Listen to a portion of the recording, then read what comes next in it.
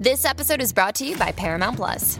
Get in, loser! Mean Girls is now streaming on Paramount Plus. Join Katie Heron as she meets the plastics in Tina Fey's new twist on the modern classic. Get ready for more of the rumors, backstabbing, and jokes you loved from the original movie with some fetch surprises. Rated PG-13. Wear pink and head to ParamountPlus.com to try it free.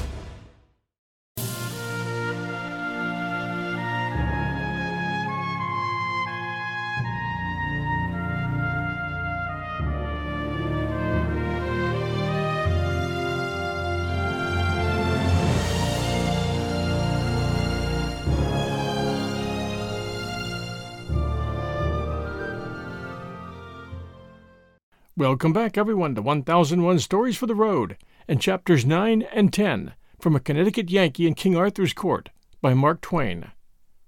And now Chapter 9, The Tournament.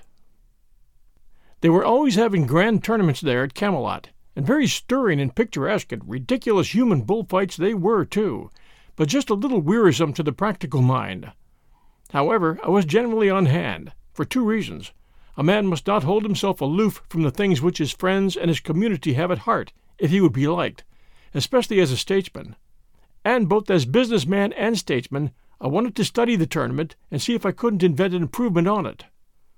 That reminds me to remark in passing that the very first official thing I did in my administration, and it was on the very first day of it too, was to start a patent office, for I knew that a country without a patent office and good patent laws was just a crab, and couldn't travel any way but sideways or backways. Things ran along, a tournament nearly every week, and now and then the boys used to want me to take a hand. I mean Sir Lancelot and the rest. But I said I would by and by. No hurry yet, and too much government machinery to oil up and set to rights and start a-going. We had one tournament which was continued from day to day during more than a week, and as many as 500 knights took part in it, from first to last. They were weeks gathering. They came on horseback from everywhere, from every ends of the country, and even from beyond the sea, and many brought ladies, and all brought squires and troops of servants. It was a most gaudy and gorgeous crowd, as to costumery, and very characteristic of the country and the time, in the way of high animal spirits, innocent indecencies of language, and happy-hearted indifference to morals. It was fight or look on, all day and every day, and sing, gamble, dance, carouse half the night every night. They had a most noble good time. You never saw such people. Those banks of beautiful ladies, shining in their barbaric splendors, would see a knight sprawl from his horse in the lists with a lank shaft the thickness of your ankle clean through him, and the blood spouting, and instead of fainting, they would clap their hands and crowd each other for a better view. Only sometimes one would dive into her handkerchief and look ostentatiously broken-hearted, and then you could lay 2 to 1 that there was a scandal there somewhere, and she was afraid the public hadn't found it out. The noise at night would have been annoying to me ordinarily, but I didn't mind it in the present circumstances, because it kept me from hearing the quacks detaching legs and arms from the day's cripples. They ruined an uncommon good old crosscut saw for me, and broke the sawbuck too, but I let it pass. And as for my axe, well, I made up my mind that the next time I lent an axe to a surgeon, I would pick my century. I not only watched this tournament from day to day, but detailed an intelligent priest from my Department of Public Morals and Agriculture, and ordered him to report it, for it was my purpose, by and by, when I should have gotten the people along far enough, to start a newspaper. The first thing you want in a new country is a patent office, then work up your school system, and after that, out with your paper. A newspaper has its faults, and plenty of them, but no matter. It's hark from the tomb for a dead nation, and don't you forget it. You can't resurrect a dead nation without it. There isn't any way. So I wanted to sample things, and be finding out what sort of reporter material I might be able to rake together out of the 6th century when I should come to need it. Well, the priest did very well, considering. He got in all the details, and that is a good thing in a local item. You see, he had kept books for the undertaker department of his church when he was younger, and there, you know, the money's in the details. The more details, the more swag. Bearers, mutes, candles, prayers, everything counts. And if the bereaved don't buy prayers enough, you mark up your candles with a forked pencil, and your bill shows up all right. and he had a good knack of getting in the complimentary thing here and there about a knight that was likely to advertise. No, I mean a knight that had influence. And he also had a neat gift of exaggeration, for in his time he had kept a door for a pious hermit who lived in a sty and worked miracles. Of course, this novice's report lacked whoop and crash and lurid description, and therefore wanted the true ring. But its antique wording was quaint and sweet and simple, and full of the fragrances and flavors of the time, and these little merits made up in a measure for its more important lacks. Here's an extract from it. Then Sir Brian de la Isles and Gramore Gramorsum, knights of the castle, encountered with Sir Aglavale and Sir Tor, and Sir Tor smote down Sir Gramore Gramorsum to the earth. Then came Sir Carados of Dolorous Tower, and Sir Turquine, knights of the castle, and there encountered with them Sir Percival de Gallus and Sir Lamric de Gallus, that were two brothers, and there encountered Sir Percival with Sir Carados, and either brake their spears unto their hands, and then Sir Turquine with Sir Lamric, and either of them smote down other, horse and all to the earth, and either parties rescued other and horsed them again. And Sir Arnold and Sir Gautier, knights of the castle, encountered with Sir Brandies and Sir Kay, and these four knights encountered mightily, and brake their spears to their hands. Then came Sir Pertolo from the castle, and there encountered with him Sir Lionel, and there Sir Pertolope, the Green Knight, smote down Sir Lionel, brother to Sir Launcelot. All this was marked by noble heralds, who bare him best, and their names. Then Sir Bleoberis broke his spear upon Sir Gareth, but of that stroke Sir Bleoberis fell to the earth. When Sir Galahodin saw that, he had Sir Gareth keep him, and Sir Gareth smote him to the earth. Then Sir Galahad gat a spear to avenge his brother, and in the same wise Sir Gareth served him, and Sir Dinadan and his brother Le Cote Male Tail, and Sir Sagramore le Desirius, and Sir Dodinus le Savage, all these he bare down with one spear. When King Aswisance of Ireland saw Sir Gareth fare so, he marvelled what he might be. That one time seemed green, and another time, at his again coming, he seemed blue.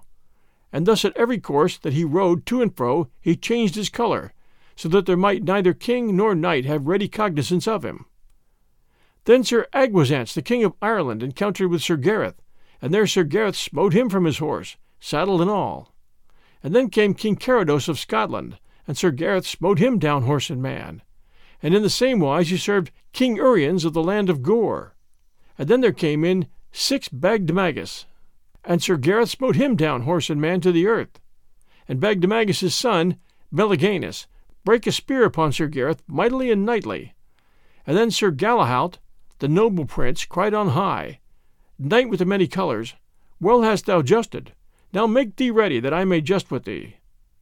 Sir Gareth heard him, and he gat a great spear, and so they encountered together, and there the prince brake his spear.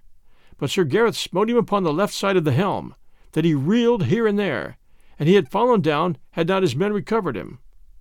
Truly, said King Arthur, the knight with the many colours is a good knight.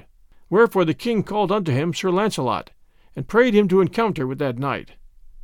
Sir, said Sir Launcelot, I may as well find in my heart to forbear him at this time, for he hath had travail enough this day, and when a good knight doth so well upon some day, it is no good knight's part to let him of his worship, and namely, when he seeth the knight hath done so great labour. For peradventure, said Sir Launcelot, his quarrel is here this day, and peradventure he is best beloved with this lady of all that be here. For I see well he painteth himself and enforceth him to do great deeds, and therefore, said Sir Launcelot, as for me, this day he shall have the honour, though it lay in my power to put him from it. I would not. There was an unpleasant little episode that day, which for reasons of state I struck out of my priest report.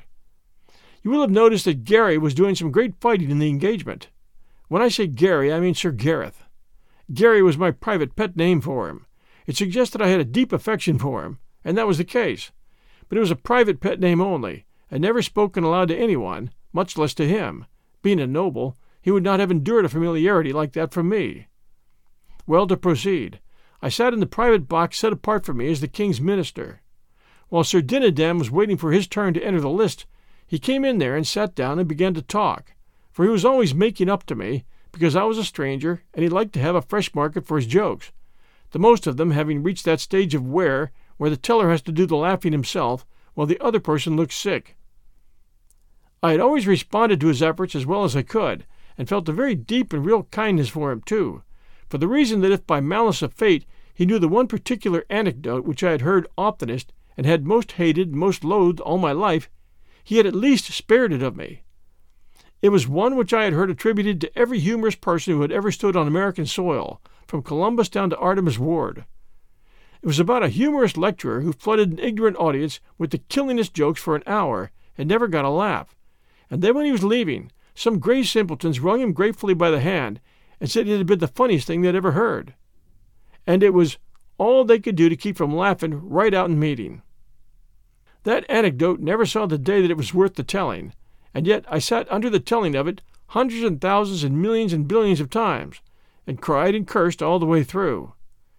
Then who can hope to know what my feelings were to hear this armor-plated ass start in on it again in the murky twilight of tradition, before the dawn of history, while even Lactantius might be referred to as the late Lactantius, and the Crusades wouldn't be born for 500 years yet? Just as he finished, the call-boy came. So haw-hawing like a demon, he went rattling and clanking out like a brace of loose castings, and I knew nothing more.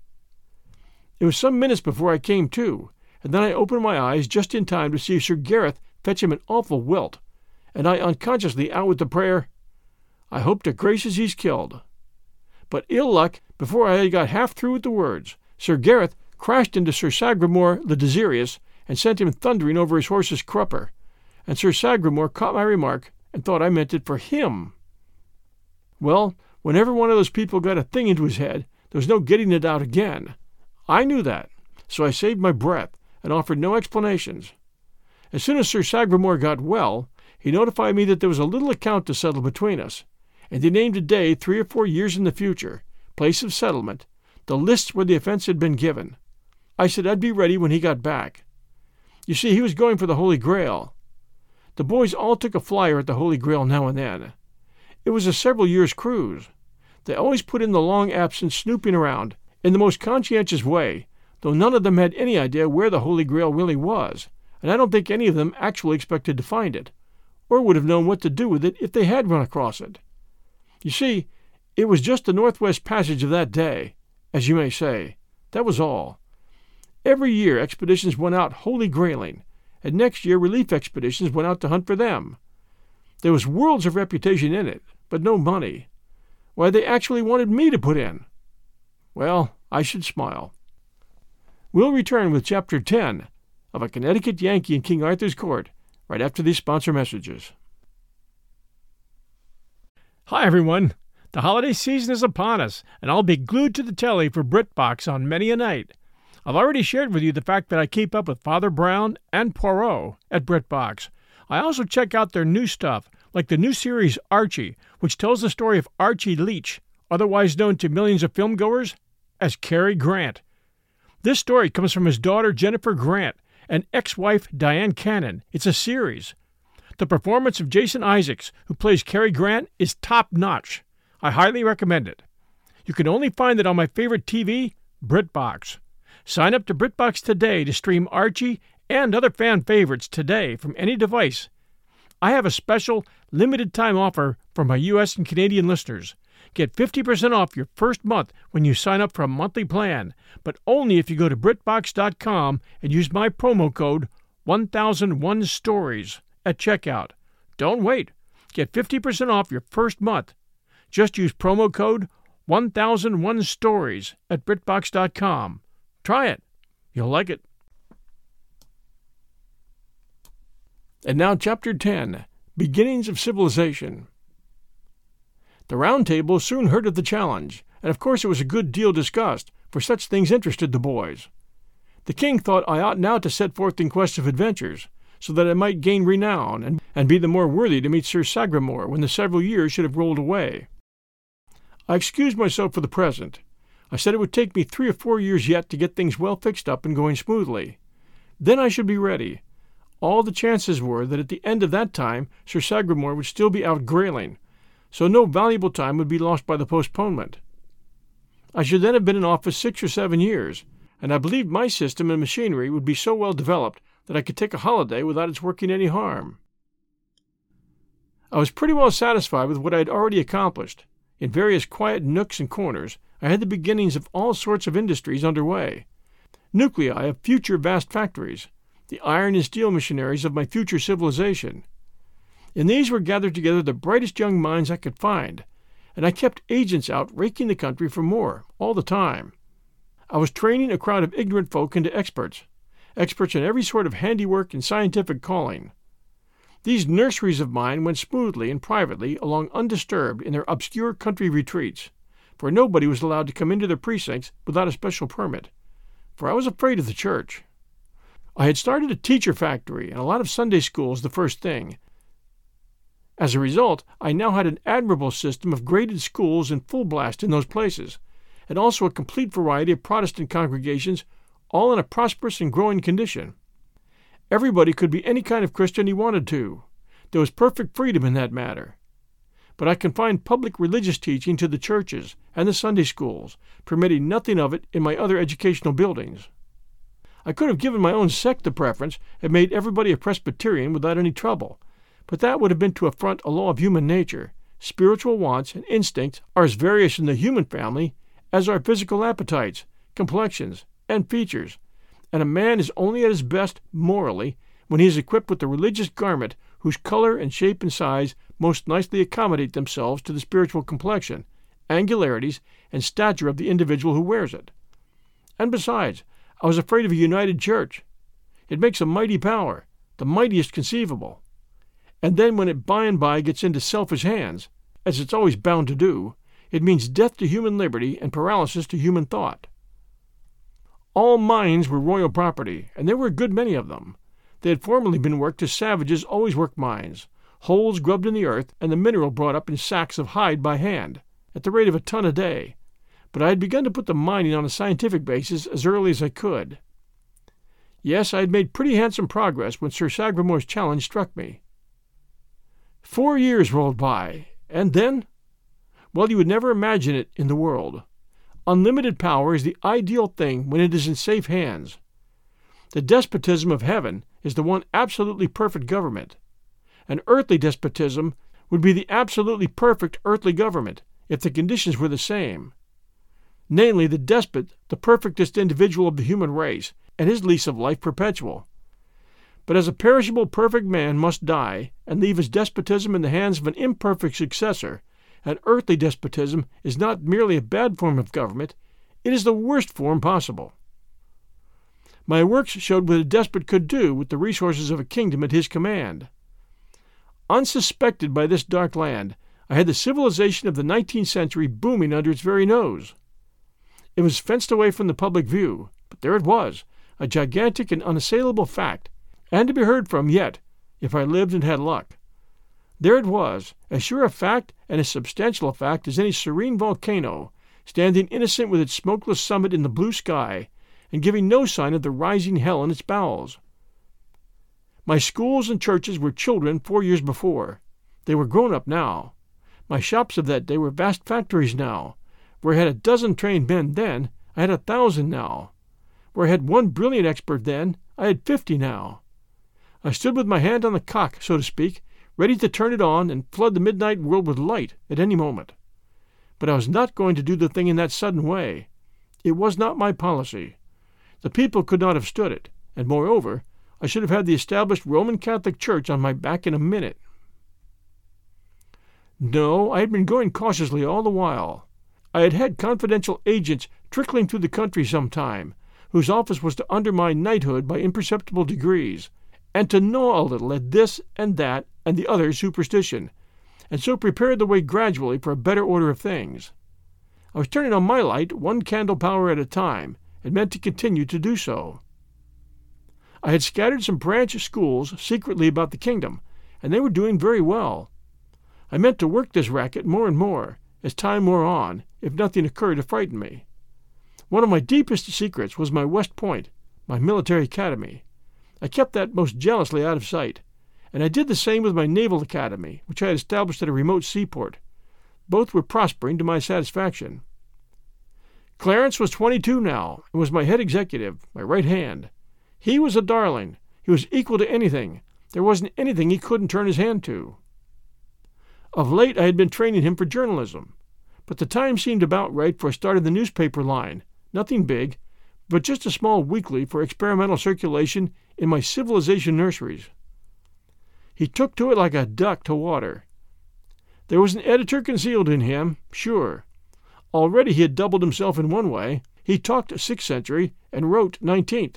His journalistic style was climbing steadily. It was already up to the back settlement Alabama mark, and couldn't be told from the editorial output of that region either by matter or flavor. We had another large departure on hand, too. This was a telegraph and a telephone, our first venture in this line.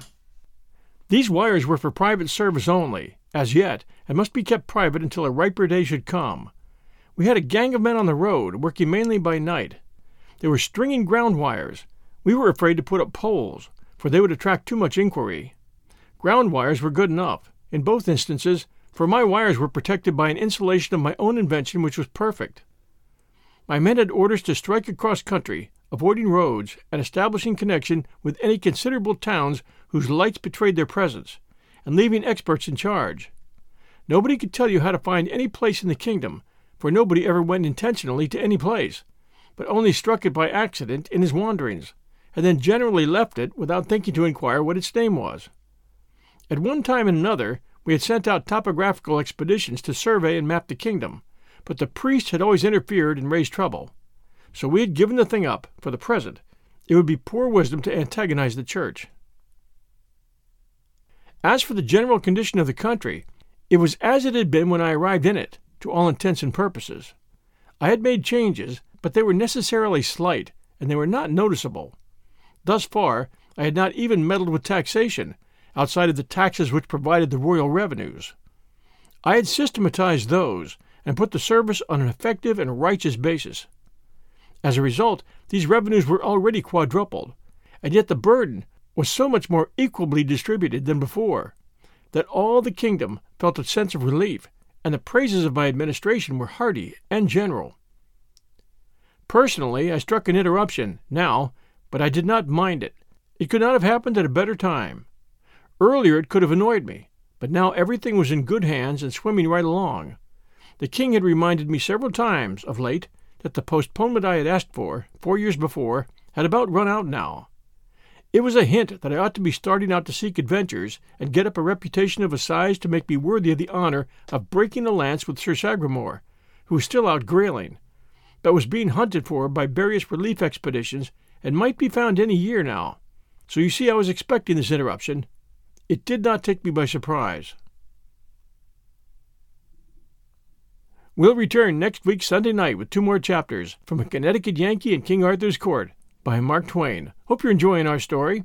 If you are, please do stop and send us a review, especially you Apple listeners. Reviews help new listeners find us, and we appreciate them very much. This is your host, John Hagedorn. This is 1001 Stories for the Road. Until next Sunday night at 6 p.m. Eastern Time, everyone, stay safe, and we'll be back soon.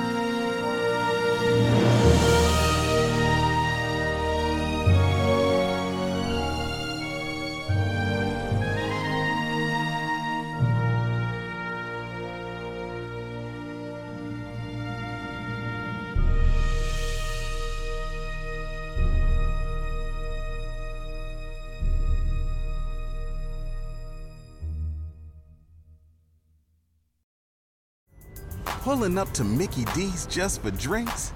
Oh yeah, that's me. Nothing extra, just perfection and a straw. Coming in hot for the coldest cups on the block. Because there are drinks. Then there are drinks from McDonald's. Mix things up with any size lemonade or sweet tea for $1.49. Perfect with our classic fries. Price and participation may vary. Cannot be combined with any other offer. Ba-da-ba-ba-ba.